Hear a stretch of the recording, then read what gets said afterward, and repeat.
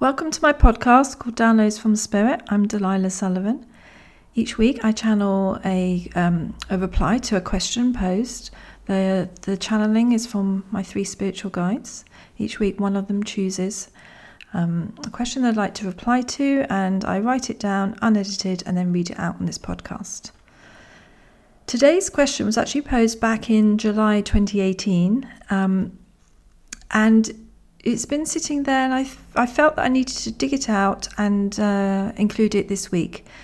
I'm having more questions being asked about spirituality and the soul, and this was one that was given which explains quite a bit about it, so I thought it would be a good idea to read it out now.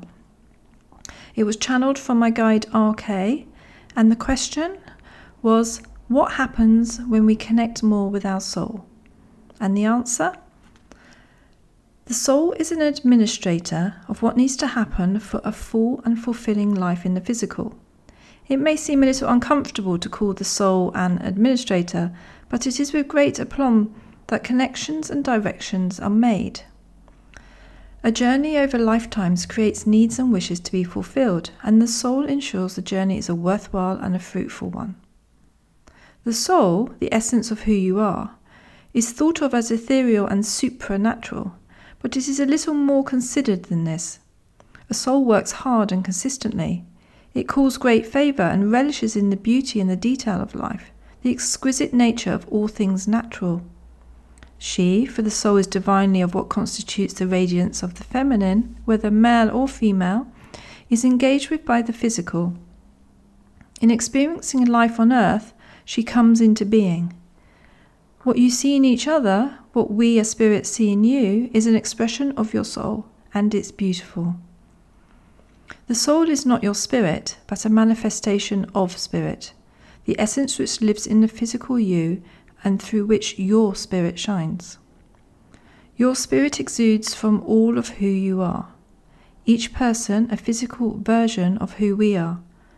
And when you die, when you leave the physical existence of what you experience, your soul transfers you back to the domain of spiritual truth. It is rather exquisite, is it not? Soul disconnection is a serious concern and becoming consistent with a disconnected society.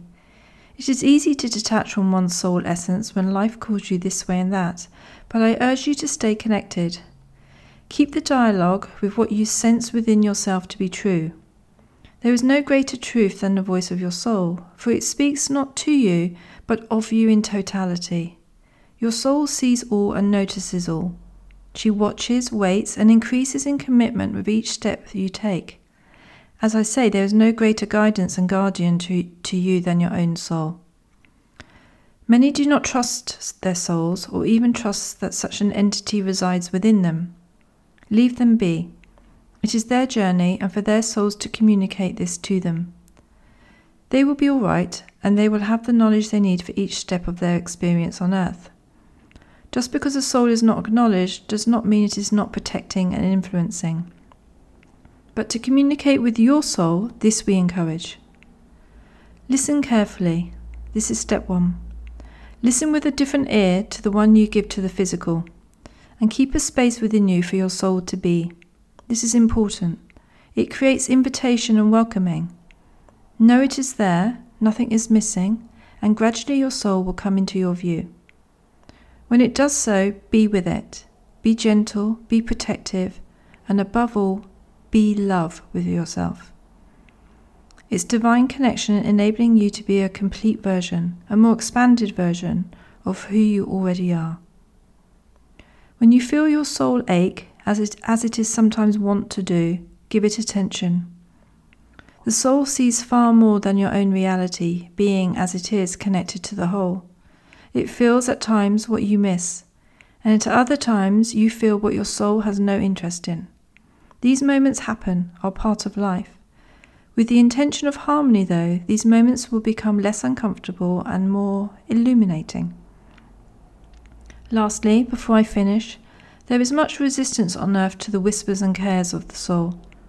Focus not on the resistance. It is a shadow reflection, not real in itself. But keep attention on what provides the peace. Always choose peace. Thank you for giving me and my spirit friends this opportunity to share. In peace, RK. Following the download from RK, I had a personal question regarding the soul being feminine, and he gave me a little add-on to that, which I will also read out now in case any of you are interested. He said, yes, the soul's energy is mostly feminine. The balance of male-feminine energy is greater than just within the embryo. It takes the divinely feminine energy to give rise to a child, be it a boy or a girl. But the energy itself is not of girl. The gender of a child is inconsistent with the soul energy. It is an expression of practicality on earth as to whether born male or female. There is much to balance the energetic environment of the planets and the universe. There are considerable male energies in the cosmos. Soul growth on planet Earth relies upon the feminine essence which gives it life. It is a good question, though immaterial in day-to-day life, other than the nurture of this intrinsic energy. I hope that helps. If you'd like to know more about my work or submit a question to be answered by one of the guides, please do so by visiting my website at delilahsullivan.com. I would love to receive more questions. Wishing you a great rest of the day and be well.